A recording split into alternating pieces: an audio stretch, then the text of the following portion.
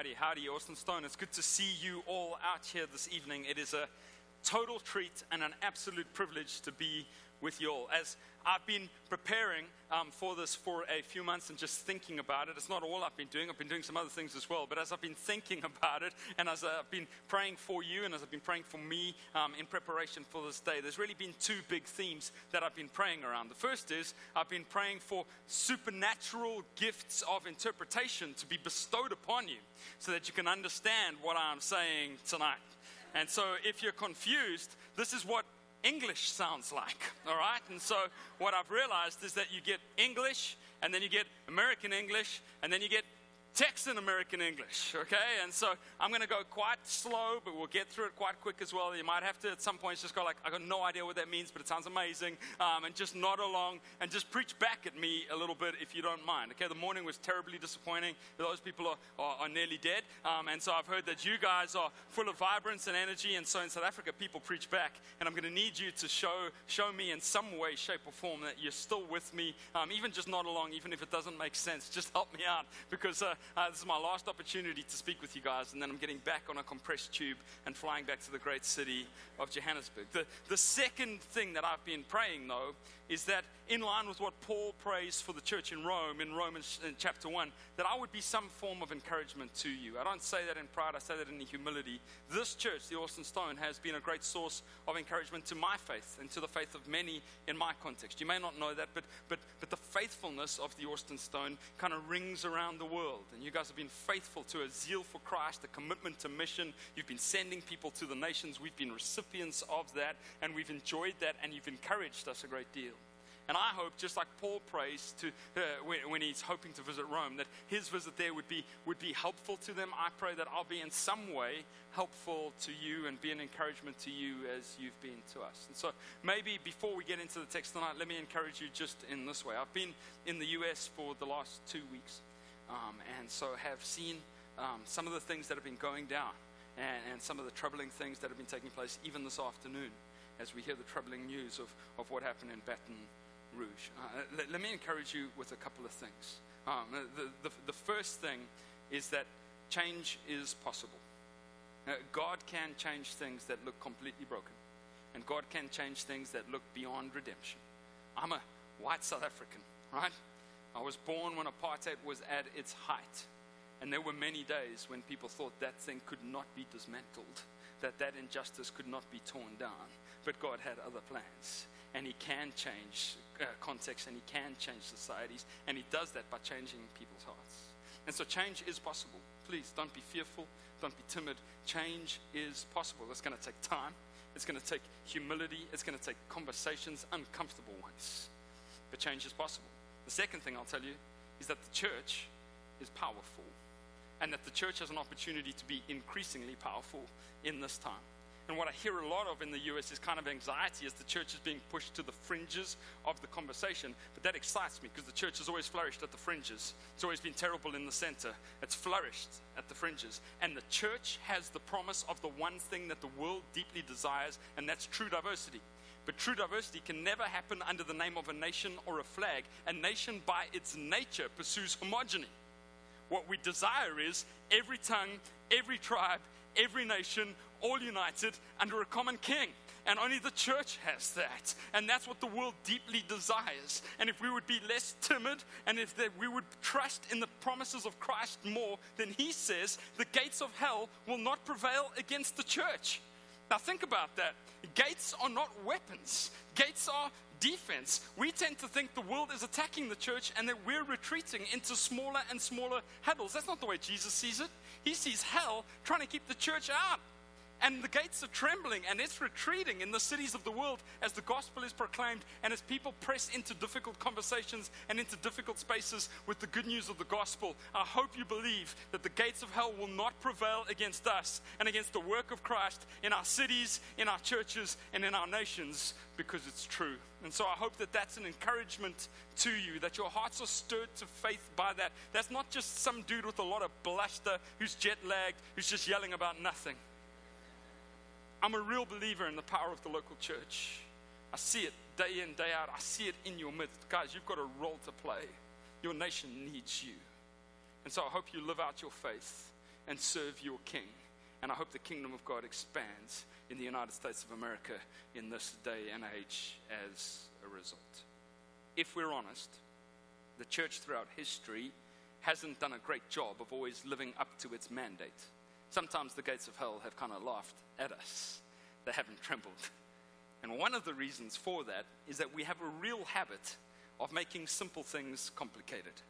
We don't so much have a problem understanding what the Bible says as much as we really have a problem struggling to do what it says we should do. And so what we do when we don't want to do what the Bible says we should do is we come up with more complicated ways to understand the Bible so that we don't have to do what it says we should do. I mean, Trip Lee spoke about it a couple of weeks ago. It's pretty simple. Love God, love your neighbor. We go, define neighbor. Right?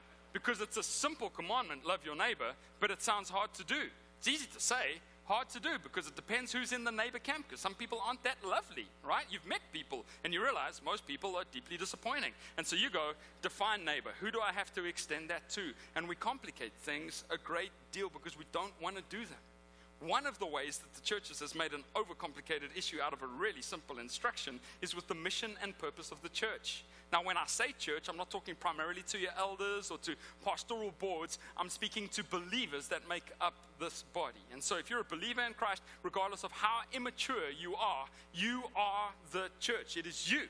And so I'm speaking to you this evening. There is a purpose and a mission that every believer is supposed to live for, but we've overcomplicated it and therefore done none of it. We've overcomplicated and over-individualized the mission of every Christian on the planet, and that is to be on mission for Christ. And so we take this endeavor to be on mission and we make it into a complicated thing. We go, okay, mission sounds good. What that must mean is cross-cultural missionaries. Okay, and so we come up with a name for them and we send them away to another context so that they can live in a radical way for Christ in a way that doesn't really bug our routines.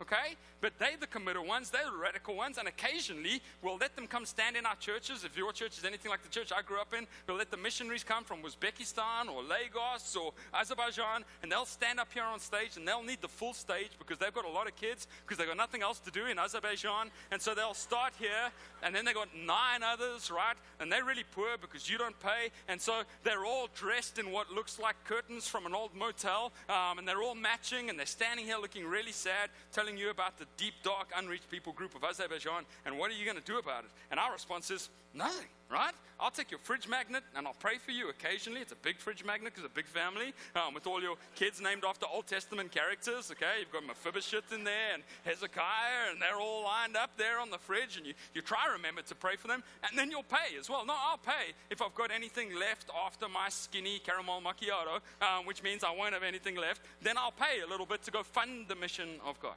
Now, should we be sending missionaries to Azerbaijan? Yes. Should we be sending more? Yes. Should some of you in the room go? Yes. I don't know why you're here. Go. All right? And so that's clear.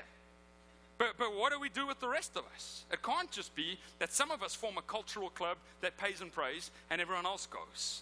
Is that it? And so 10 years ago, or so, maybe 15 years ago, the church woke up to this thing and said, okay, it's not just about sending missionaries cross-culturally, it's also about sending missionaries to the context in which we're in. Okay? Now that sounds simple, but we complicate everything, and we know that people don't want to do it, and so the church established programs to be missional. And we took the simple instruction in the scripture and we made it a useless adjective for a bunch of things that it was never supposed to describe. And so we got missional cappuccinos and missional wear and missional tattoos and missional mountain biking is a thing in Johannesburg. Okay, because that's an unreached people group, the mountain bikers. And they're hard to reach because they've spent all their money on this strange device with dual suspension. My car's got 4-piece suspension and goes much faster than your bicycle, and I don't have to wear ridiculously inappropriate tight clothing when I pursue that endeavor. So I've got a missional car. That's what I've got. And so we made missional about being hip, right? So you had to have a fedora, and you had to have skinnies, and then you had to have skinnier skinnies, and then you had to have tapered trousers, and then the tapered trousers had to end mid-calf. Eventually, you guys are just going to be walking around in Speedos. And so that's where we're going. In order to be missional, you have to be hip. Well, what happens if you're not hip? I'm not hip. And when I prayed to God and I said, Lord, send me to anywhere in the world, I'll plant a church, what I pictured was missional, hip. I wanted it to be inner city. I wanted it to be gritty. I wanted it to be amongst pips and prostitutes. I wanted it to be that. God sent me to Bryanston, which is the West Austin of Johannesburg. It is a nice, leafy suburb, okay, where people live in isolation from one another and occasionally wave across the road. Have I nailed it? Have I got it? Okay, good, brilliant. I drove through this afternoon. I was like, this is Bryanston. This is Bryanston of Austin. It's very, very nice. Everyone wants to live there so that we never, ever have to speak to anyone else ever again. It's a wonderful, wonderful thing. God sent me to Bryanston where no one's tatted out. Guys don't wear skinnies. They wear pleated, what we call chinos, which you call khakis, which is a ridiculous word, all right? But they wear them with pleats in them, okay? And they're all chartered accountants. And so I wanted to start like a tattoo ministry. They started like an Excel ministry. And that was about as hip as they would get. So I had to go back to the scripture and say, well, I want to be a missional church, but all I've got is these suburban folk. And they're really good at paying, right? And they're really good at praying, but can't they get to play a little bit as well? Can't they get to be in on this mission of God as well? And so I started to study the New Testament. And I said, Lord, what is this thing? What is the big idea of the church? What are we supposed to do with these people so that they don't just become consumers of religious goods and services, taking the offerings from a church they like and leaving the rest? How do we get these people excited about your work in the world? And there it is in the New Testament. My premise today is a simple one. It's so simple. I'm a simple guy. I'm a son of the African soil. I know it's strange to look at, but I'm a simple guy from that great continent. Here it is. Saved people are sent people. Everyone who is saved is simultaneously sent. To be saved by Jesus is to be invited by Jesus into his great mission in the world. So let's look quickly at some of Jesus' instruction to his dim-witted disciples in John 20 after he's been resurrected from the dead. And I've just got 3 verses and 3 simple points, then I'm out of your hair. Your chances of you seeing me again are very, very low, unless God sends some of you to the accountants of Bryanston, which I'm praying for. All right. On the evening of that day, the first day of the week, Jesus has been crucified, he's been resurrected from the dead. The doors being locked where the disciples were for fear of the Jews. They've seen Jesus put to death. And so now they're fearful, they're in a gathering, and they're thinking, are we next? Jesus came and stood among them. Do you think this made their fear any better? No. I mean, he's very much dead. And now he's in the room, and the door was very much locked, and no one recalls opening it. And here he stands amongst them, and so they must be freaking out. And so he says, peace be with you. And when he had said this, he showed them his hands and his side. And then the disciples were glad when they saw the Lord. And then Jesus said to them, again, now this is important, he didn't say to a subset of them, he says to all of the disciples, and they are Muppets of the highest order. Does that translate? No? Okay, so in South Africa, if you're a Muppet, you're kind of a struggler, all right? And so these guys weren't the best of the best. You've got some strugglers in there. But Jesus says to them, peace be with you, as the Father has sent me. Even so, I am sending you. And I can imagine them looking around the room going like, you got the wrong crew. And he's like, no, I'm sending you. You, not a subset of you. I'm sending you. And when he had said this, he breathed on them and said to them, receive the Holy Spirit. Just 3 observations. First one is this. Christians on mission, which should be every Christian, because to be saved is to be sent. But Christians who get this missional impulse and live in this way, they know and they believe and they trust that they serve a God on mission. And so in order for me to get you to do something, I've first got to get you to do nothing and think about what God has done for you. Because that has to be the driving force that's going to drive what you're going to do. Otherwise, you're just going to fall into Pharisaism and just an opportunity and an attempt to try win the favor of God. God himself is on mission, and his mission was to get people like you. Now, this is Missiology 101, but it forms the basis for what it means to be a missional Christian. We are made in God's image, and God himself is a community in the Trinity on mission. Jesus says the Father sent him. What a thought. In the Trinity, the triune God, the Father sends the Son, and the Son comes. I love Christmas. I mean, in spite of the pagan pageantry that you guys have made of it, thanks for nothing, but I love the message of the incarnation.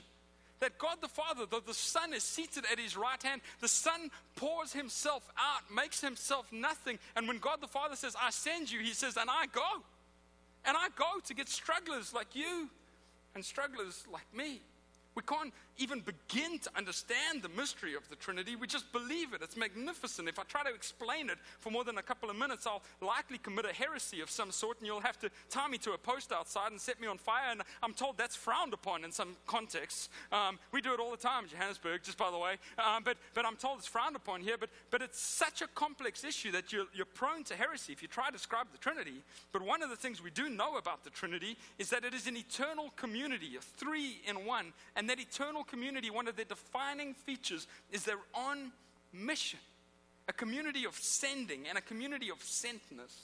The Father sends the Son goes. The Son and the Father send the Holy Spirit, and the Holy Spirit goes. John 15:26, he says, I'm going to send you another counselor. The Father and I will send him. And it's going to be better for you that he's here than if I'm here in the flesh. Two big ideas to take away. Here's what I want to get in your head. Two big ideas to take away from this missional nature of God. The first is, we serve a loving and awesome and compassionate God who came and got us. You didn't get him. He got you. You might go like, well, I put my hand up in a service. Well, what brought you to that service in the first place? And what opened your heart to the message of God? God came and rescued you. That's what he does. This is the meta-narrative of Scripture. God busting into people's lives and saving them. What do you think about when you think about God? Most people, even Christians who have been walking with God for a long time, don't think of God's gracious saving. They think of some kind of karmic performance that we need to put on in order to keep God pleased with us. And when we fail, we hide away from him as if our performance tips the scale of whether or not he accepts us. But the meta-narrative of Scripture is that you've got a bunch of fallen people and God reaches down and saves them in spite of themselves. He does it with a pagan Iraqi called Abraham, who's worshiping the moon when God saves him. He's not looking for God. God comes and grabs him. He turns Abraham into a great nation, the nation of Israel. What's the purpose of the nation of Israel? Be a blessing to the surrounding nations. He sends them, he saves them, and he sends them. They don't listen, and so what does God do? He sends prophets. You see how gracious our God is? He doesn't go, oh, okay, I'm done. He sends prophets to warn them, to rebuke them, and to point them again to the fact that they're sent nation. The prophets get killed and shunned, and so God sends his Son. His Son gets killed and shunned, and so God sends his Holy Spirit. His Holy Spirit is then breathed into the church, and then God sends the church. He's ascending God, grabbing people who have no desire to follow him, based solely on his grace and his grace alone. I love what this says about our wonderful God. Listen, while we were yet sinners, Christ died for the ungodly. Every other religious worldview or ideology has some kind of ladder you got to climb. It's either kind of karma, which means you got to perform to a certain level, at which point God accepts you, or it's kind of Zen, at which point you have to get to a certain form of enlightenment. You have to do a perfect double eagle or something, and you can get into a moment of Zen in which you can escape this flesh, and then God accepts you. Only the gospel speaks of a God who stoops low and reaches down to people who have no desire to reach up to him. It's an astonishing thing to consider. All right, but it's double-edged. It's double-edged. We go, oh, we love grace. But grace is double-edged. Grace says that you need grace because you're a disaster, right? I don't know you, but you're human. So I've met enough of us to know that most of us are disasters. I know myself, pretty disastrous. And so I need grace. And so grace should humble me. It should speak of the fact that I need saving. Friends, do you know what a miracle your salvation was if you're a Christian? Do you know what? Some people go, oh, I've got a boring testimony. Hogwash. No one has a boring testimony. Everyone has a testimony of resurrection. How does Paul describe salvation?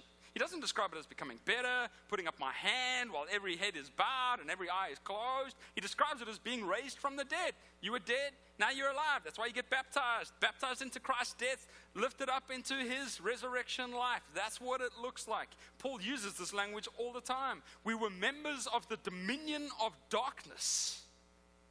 How many of you, when you read Paul and he says, you were once members of the dominion of darkness, you think like, that's a bit of an overreach. This dude's just intense. And by the way, Dominion of Darkness is the best name for a death metal band, and I've taken it. Okay? And so, but Paul says, Hey, you weren't like a semi-okay person who became better through the gospel. You were a citizen of the dominion of darkness. You've been transferred to the kingdom of the Son he loves. That's what happened at your salvation. But we forget it. And so we aren't unenthusiastic about the mission of God because we forget that the mission of God had to do some supernatural stuff to reach a wretch like me. I got saved when I was 7. Christ saved me.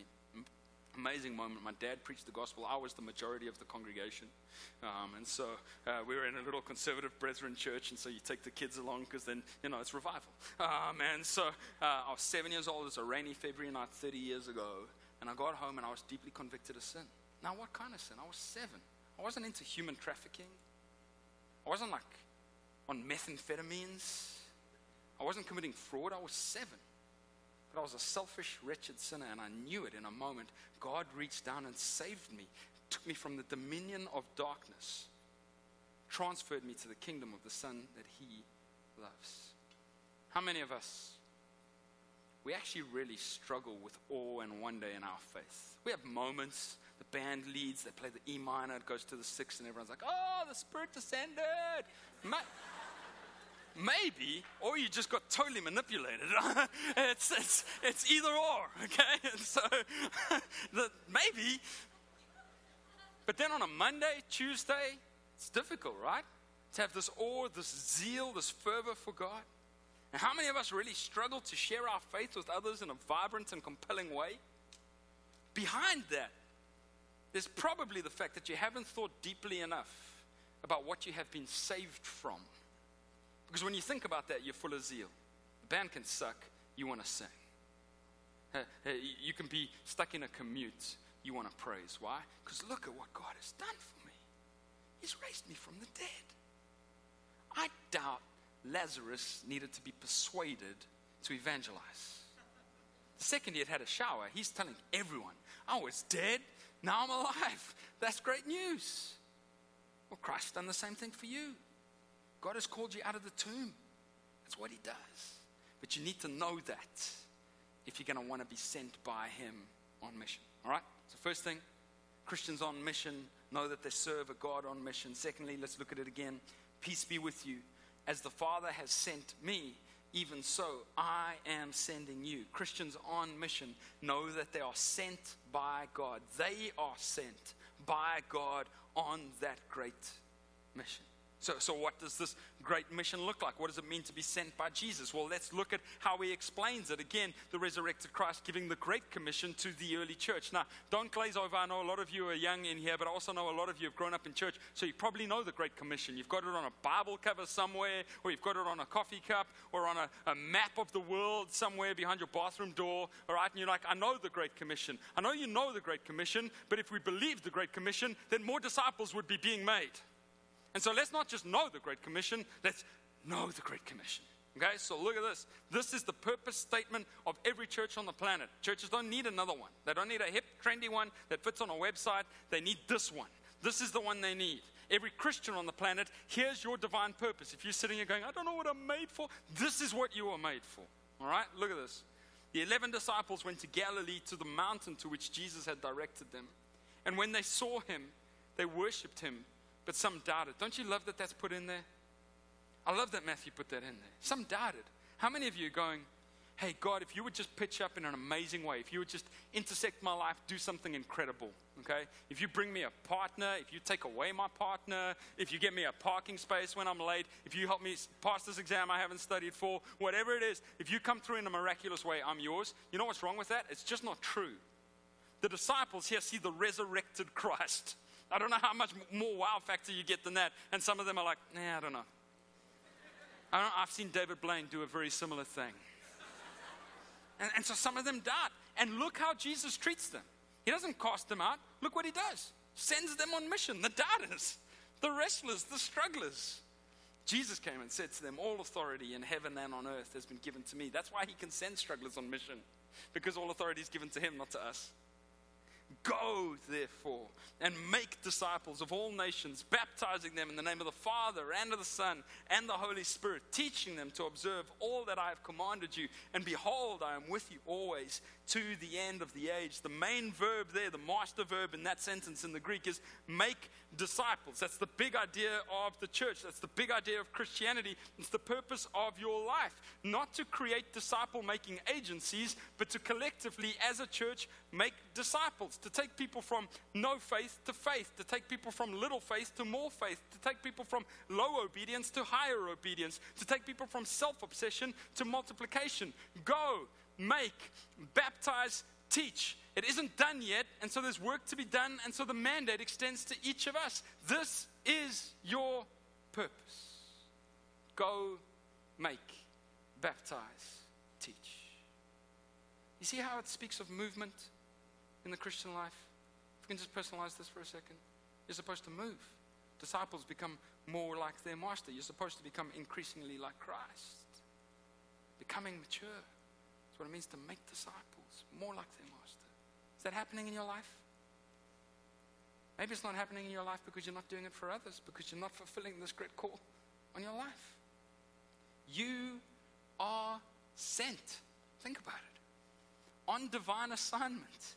I can't see a Christian exception to this. Jesus doesn't say, okay, Peter, you got to make disciples. The rest of these Muppets, they can't do it. All right, we've got James and John.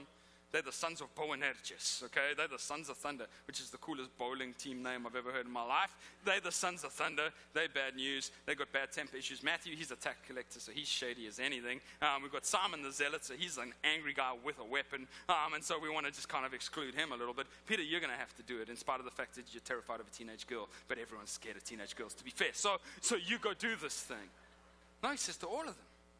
There's no exceptions to this rule. And so Spurgeon was right when Spurgeon said every Christian here is either a missionary or an imposter. That's it. Those are your two options. It's not should I make disciples, it's just are you doing it effectively currently or are you living in rebellion? Those are the two things. All right. Enough shouty. So what? So if I'm persuaded that God came and got me and I'm persuaded that he sends me, what am I supposed to do? So I'm a really practical kind of hands-on guy, and so I've got some practical implications for you. There could have been tons more, but here's the ones that have really been impacting my wife and I's kind of life at the moment. We're saying, if God came and got us, and if God then sent us, what does this mean? A few things. Here's the first one. Firstly, life must have a sense of purpose and divine adventure. You don't need to seek it outside of the church, because the church is the most exciting agency in the world, because Christians have the highest purpose in the world. And so even here, even now, your life has purpose and divine adventure. Everyone wants to be part of some grand drama. That's why superhero stories exist. That's why every major narrative plot is exactly the same. There's an unlikely fallen hero who struggles and who strains, but who is needed and called to take the great message of redemption to save the nations. That's the storyline of every great narrative. Why? That's the biblical storyline. Christ is the great hero. And he sent out a battalion of fallen heroes who are struggling to come to terms with their own brokenness, but who get this great endeavor to save the nations. That's an incredible thing to be part of. We all want the unlikely scenario that our lives can count for something, millennials especially. We need our lives to matter. Well, they do matter. If you do this, we get to partner with God in the greatest drama on earth. And so you can't, friends. You can't be on God's great mission to redeem the world and be bored with your life. Social media and Pokemon Go show that we're pretty bored. We're pretty bored. Why? We're not participating in God's great redemptive plan. There's no boredom in that. Take the nations, preach the gospel, disciple people, live for the purpose that Christ called you in the here and now. Can't be bored and do that. Next one, there's no distinction between secular and sacred. There's not some Christians called to mission and others not. There's not some activities that are missional and others that aren't. There's no such thing as Sunday Christianity or accommodating the gospel in a way that fits. It either owns you, either you've been resurrected from the dead or you haven't. And if you've been resurrected, it takes all of you. 1 Corinthians 10:31 says that we can eat and drink and do anything in the world for God's glory and renown. There isn't a single part of our lives that this mission doesn't push into. And so we don't need to create missional activities. We need to live missional lives with this front and center in our mind. I'm sent by God on divine assignment for His glory and His renown. Sent by God. Next one. Christians become cultural infiltration agents and not cultural evacuators. I grew up in a very conservative church in South Africa, and I grew up believing that we needed to be evacuated from the culture because culture was icky and was getting increasingly icky. When Christians do this, they become increasingly weird and unattractive to the world. When we just gather in holy huddles and only face each other, we don't offer anything attractive to the world. And our gene pool for those singles gets like remarkably shallow as well. And so we're not called to be people who just, circle the wagons and create a fire in the middle and live some kind of society where we run away from everything. If the church exists as an inward-facing social club, this is the lamest social club in the world. There are better ones for you to partake in on a Sunday night. I could write you a list where the bylaws of those social clubs don't put any restrictions on the fun that you can have. This social club tells you there's a bunch of stuff you can't do. Why would you be here? It's a lame club. It's a wonderful mission sending agency, which is what it's supposed to be. Which is what it's supposed to be. Next one. Our homes, they become mission stations. So where God has you right now, He may be calling you to somewhere else, and I'd encourage you to listen. If you get even a whiff of go somewhere else, listen, all right? Listen. Find someone you can talk to. Listen to the voice of God. But if He's got you in Austin right now, He's got you in Austin right now for a reason and for a purpose. Acts 17 says that God oversees the times and the places in which we live and the boundaries of our land, all of that sort of stuff. Where you live matters, and how you live there matters. You are put here right now for a reason, and that reason is to glorify Christ. If you aren't going to get going to the nations with the message, you better get going to Austin with the message. And Christ has probably gifted you some kind of living experience in which you can use that to bless other people. I'm kind of an introvert by nature. It's weird, but a lot of preachers are. And so when I'm done preaching, I like speaking to people like this. I don't like getting down there and speaking to people like that. And so what will happen is I like to retreat to my home from the world, away from the mission. I've got 4 people who are allowed to live in my home. That's including me and 3 others, Sue and my 2 kids. And I like to lock the door, and then no one else is allowed in. The nice thing about living in Joburg is that we've got electric fences and alligators in the moat and, laser assault missiles and drones that drop guard dogs down from the heavens. And so I know once I get in there, I can shut myself in and no one else gets in. That's not how God called me to live. He says, I've placed you in Johannesburg right now for a purpose. I've given you a dining room table. It's not a fancy one, but I've given you one. Will you use that to make disciples of other people? Will you start at home, but will you call other people into that space? I don't care if it's a dorm room or a mansion. God has gifted you with something right now. You should use it right now as a mission station. Next one, our money becomes mission ammunition. There's a lot of ways to get money out of churches. Most people use guilt. I love going to this one. Every time we open our wallet to give, we take big shots at the gates of hell, and you guys pay for the bullets. It's an amazing thing. Every time. I'm freeing myself from the love of money, and I'm paying for Satan to get shot up. That's an amazing thing. I'll pay for that any day. How much you need? I hate that guy. He should get shot up a lot.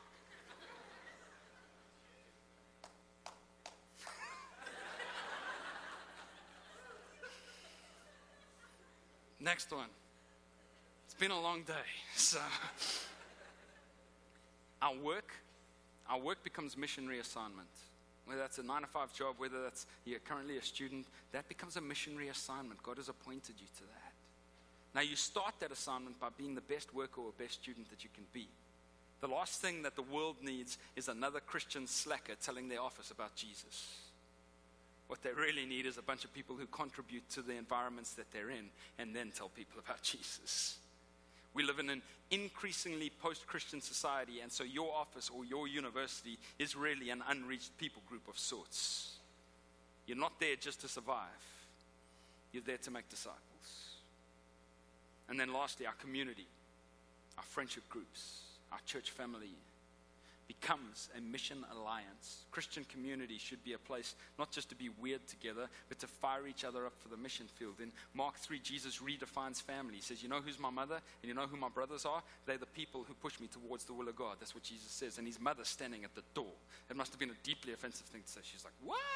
All right? And he was like, seriously, woman, I love you, but listen, those who push me towards obedience to my Father, that's my new family. And as Jesus does that, he redefines church family. Now, what have we made church? A seller of religious goods and services. And we can buy some and reject the rest. Just don't make it inconvenient for me, Austin Stone. I'd like to come on a Sunday. I'd like to listen to your band, especially when the right band is leading. And if you have the right preachers preaching, I'll come along to those. And I like to take from that. Don't ask for anything back from me. That's not church. Church is supposed to be a family. Where people are pushing each other towards the purposes of God.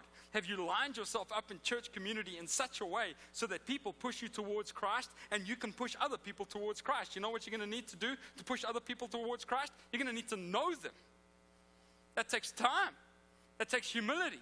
That takes conversations. That takes sacrifice. That's church. That's church. All right, verse 22.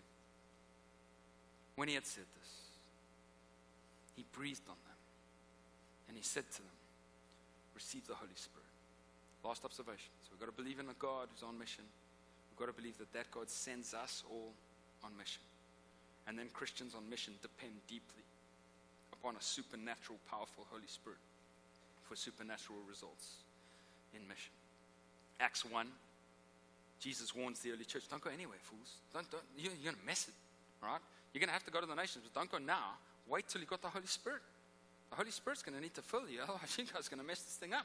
Jesus says, without me and my power, you know what you'll accomplish? Nothing. I fear that's exactly the result many of us are getting in our disciple-making endeavors right now. Nothing. Why? We haven't humbly bowed the knee and said, Holy Spirit, unless you send me, I can't go. The disciples go from a motley crew of nobodies to brave church leaders who turn the world upside down, the New Testament tells us. What's the difference? They get filled with the Holy Spirit. God loves using nobodies to turn the world upside down. That's all he's got to work with. And so he would love to breathe his Spirit into you again. He says he's a good Father who loves to give the Spirit to those who ask. He's got to ask. Loves to give that gift. How many of us, when we talk Holy Spirit, straight away we're thinking, oh, am I going to have to speak in tongues? Are there going to be flames on the wall? Well, when I see the Holy Spirit poured out into the early church, there's a whole bunch of supernatural things, but there's also supernatural witness. There's supernatural boldness. There's supernatural ability to persevere in suffering. The Holy Spirit sends them in an incredible way, and he's going to need to send us if we're going to make a dent. I think many of us, just listen, I'm nearly done, promise, I'm going to get out of here. You want him? I'm gone. I think many of us don't have a real felt need for the Holy Spirit because we aren't really currently attempting anything that we can't do ourselves. So it's been a while since we've been face down on the floor asking the Father to pour the Holy Spirit into us because, to be honest, we haven't really attempted to do anything that we need him for. If we as Christians only accomplish what we can do, that'll be the lamest outcome ever. All right. Some of you don't have this grand mission and purpose. Why? You're not Christians. It's okay. You can become one. You're still drowning. You can't fix you. You don't even know it. What you don't need is religion. You don't need to get better. You need a Savior. And your Savior loves broken people like you. You reach out, you cry out for Jesus, he'll save you. He will save you. He'll reach down into your mess and save you. You simply just cry out to him. Turn from your ways. He'll save you. If you are a Christian, God has called you. I say that without a shadow of a doubt. God has called you to glorify him by partnering with him in his great mission in your day and age. That's not pressure. That's not another thing a preacher's yelling at you to do. Okay, now I've got to make disciples too. That's purpose. That's joy. You get to make disciples. You get to participate with Christ in his great endeavor in the world. He does all the work. He gives all the power. You just got to say, here I am. Send me. The real question is, what do you think your life is for? And what do you think your salvation is for? If it's for you and your comfort, then you're good. If it's for Him and the ever-expanding kingdom of God, then come on, church. Get about His work. If just a few of you, I look around this room, my gosh, if just a few of you in just a moment, just get this. And just say to the Lord, Lord, send me and fill me with your Holy Spirit. Just a few of you, the gates of hell tremble at the thought. Father God, thank you so much for your word. You are so kind. You are so merciful and you're so gracious. And in your grace and in your mercy and in your kindness, you call us away from our own folly towards something much better. And so, Lord, forgive me, forgive us, forgive the church for making so much of our salvation and our Christian experience about us and about our own comfort and our own desires. Lord, call us to something bigger. Call us to something better. Lift our heads, Lord, today. And let us once again return to that great mission and purpose for which you saved us. At great cost to your Son. At the cost of His life. He opened up a way to a new life, and the truth is most of us are saying no thank you. Gosh, I pray tonight we would receive that offer of life. We'd receive it. And so, Lord, I pray for those in the room tonight who aren't yet children of yours. Maybe they've even been in church a ton. They've never got to the end of themselves. They've always thought that you were like a topper-upper, like a nice to have. I pray that you would realize that you're everything and that they need you and that they can't fix themselves. I pray that you would bring them to the end of themselves, that they would be honest with that, and that your Holy Spirit would give them faith to simply grab your hand. You're the one doing the reaching out. I pray they would just grab your hand. If that's you tonight, you can do that, man. If God's opening your heart, just respond to Him.